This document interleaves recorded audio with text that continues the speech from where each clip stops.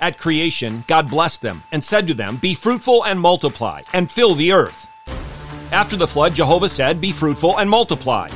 And he said, "Populate the earth abundantly." Let me hear you! Going loud! A1, A2, A3. Please.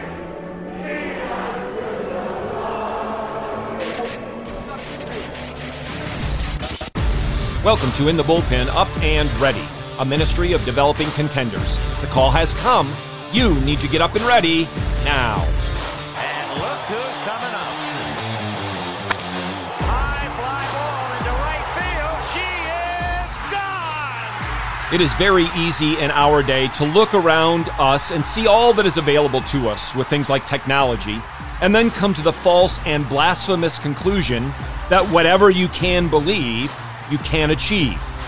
To have the false idea that we are the masters of our own destiny, that we, individually or collectively in society, are autonomous and are secure in our persons and places. This is completely removed from reality. But as Solomon wrote, there's nothing new under the sun. Hear now God's holy, inspired, and infallible word in Genesis chapter 11, verses 1 through 9. Now the whole earth used the same language and the same words. It came about as they journeyed east that they found a plain in the land of Shinar and settled there. They said to one another, "Come, let us make bricks and burn them thoroughly." And they used brick for stone, and they used tar for mortar. They said, "Come, let us build for ourselves a city, and a tower whose top will reach into heaven. And let us make for ourselves a name. Otherwise, we will be scattered abroad over the face of the whole earth." The Lord came down to see the city and the tower which the sons of men had built. The Lord said, "Behold, they are one people, and they all use the same language. And this is what they began to do. And now nothing which they purpose to do will be impossible for them. Come, let us go down, and there confuse their language, so that they will not understand one another's speech." So the Lord scattered them abroad from there over the face of the whole earth, and they stopped building the city.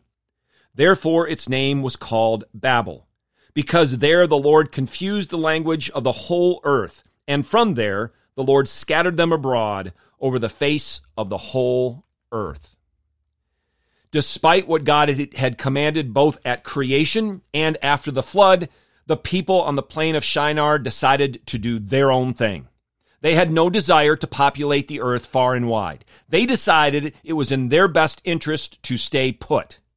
They were seeking their own will, their way, and for their glory, rather than following the will and ways of Father, Son, and Holy Spirit and seeking the glory of His name. These people desired the security of being settled in one place and the praise of men, for they sought to make a name for themselves. What they got instead was Jehovah confusing their language and scattering them abroad over the face of the whole earth. They received the judgment of God for disobeying His commandments. And this confusion is expressed in our passage with the word Babel.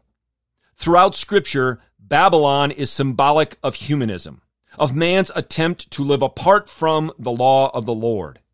More than that, it's an attempt to dethrone God and to claim ownership over our lives, even over the earth.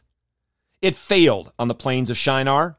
It failed in the nation of Babylon. It has always failed. It will perpetually continue to fail among all nations and all people who make such a futile attempt, all those who live in ungodliness, rebelling against the King of glory. Christ is King. Christ has all authority in heaven and on earth. The Alpha and the Omega, the beginning and the end, guarantees the ultimate and perpetual end of all wickedness, represented throughout all time by Babylon. Fallen, fallen is Babylon the Great, she who has made all the nations drink of the wine of the passion of her immorality. Our Savior says, "Come out of her, my people, so that you will not participate in her sins and receive of her plagues." Get your eyes up, fixed on Jesus, the author and perfecter of faith, and be ready to deny yourself, take up your cross, and follow him.